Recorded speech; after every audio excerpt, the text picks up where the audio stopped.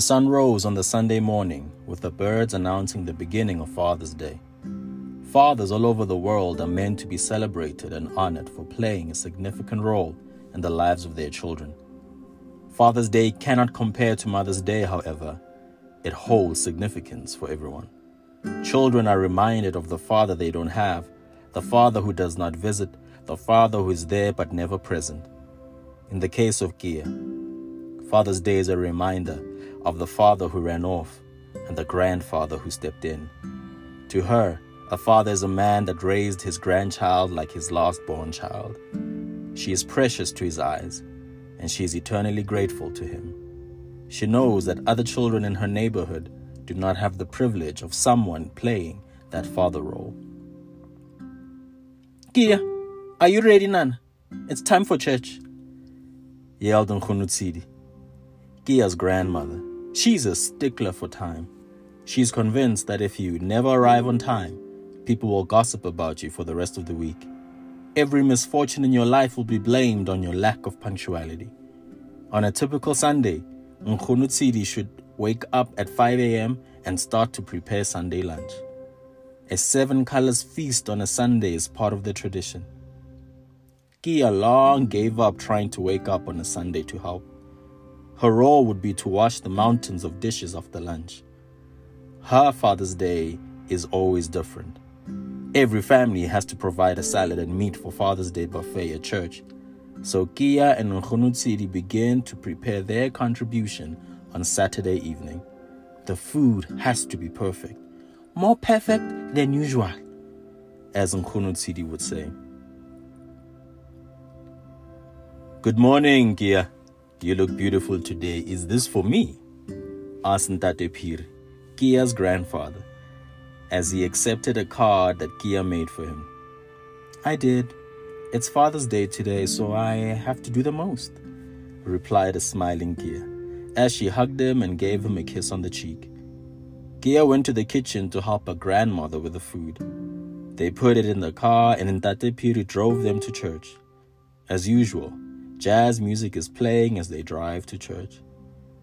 Kia usually objects, but today is his day. There's something about this day that makes Ntate Phiri smile. "You know, Kia, Father's Day was always special with your mother. She would wake me up early in the morning, humming my favorite jazz song, and bringing me a coffee with dikuku that she baked the day before. I miss her on these days," commented Ntate Phiri, putting on a brave smile. He keeps telling the same story every Father's Day, and Kia never reminds him that she knows. Kia never got to know her mother, so the few moments that she's ever spoken about make her feel something, a connection somehow. They arrive at the church, and Ntate Phiri parks his car at his reserved spot. He's a respected man in the community and one of the longest-serving members of the church. They love him. "Kia, let's take the food to the church kitchen. The potato salad must be in the fridge, otherwise it won't taste nice. Imagine what people would say if the potato salad from Ntate Phiri's family would be tasteless." "Hey, you know how church ladies gossip," said Nkhunutsidi. She's always focused on what people would say about her. She's an expert on what gossipers would say about her because she too is a gossip. Kia always smiles when her grandmother makes comments about others that would apply to her as well. Children are not allowed to highlight the hypocrisy of adults. The church service starts with a prayer led by Nkhunutsidi. She prays for all the fathers of the world to become responsible people who take care of their children. She ends it by thanking God for the good fathers that do exist. Kia and the other members of the youth worship team lead the service in praise and worship. Kia is blessed with an angelic voice and often leads the worship when it comes to the slower, deeper songs. Ntate Phiri always says that her voice takes him straight to heaven. As praise and worship ends, all the fathers are asked to come to the front of the church. 8 men come forward, and the women of the church pray for them. Ntate Phiri offers to make a thank you speech on behalf of all the fathers. "I greet you all in the name of Jesus, amen. Church, we thank you. Thank you from the bottom of our hearts. You know, people out there don't appreciate us men. They call us trash. They disrespect us. They demean us. But you, godly women, have shown the light to these young women of our congregation. You are teaching them that a man is taken care of, honored, and praised for leading as the Bible commanded. Keep it up, and may God bless you and your families. As you all know, some of us are returned fathers in our old age. God was good to me.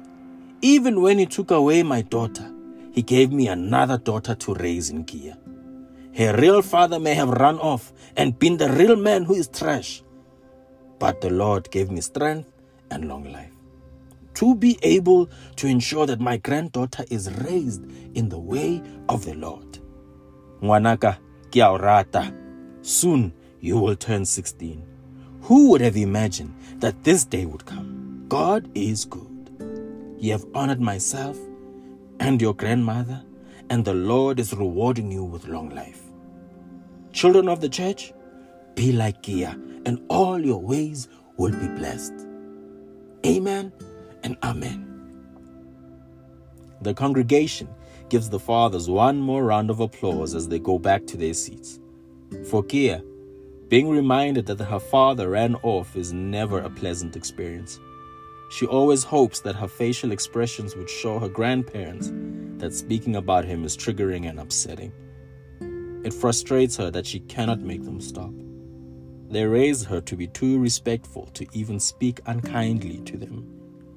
She has mastered the art of writing down her feelings in her diary, and that is what she did at the end of Father's Day. She sat down and told her diary everything that went down.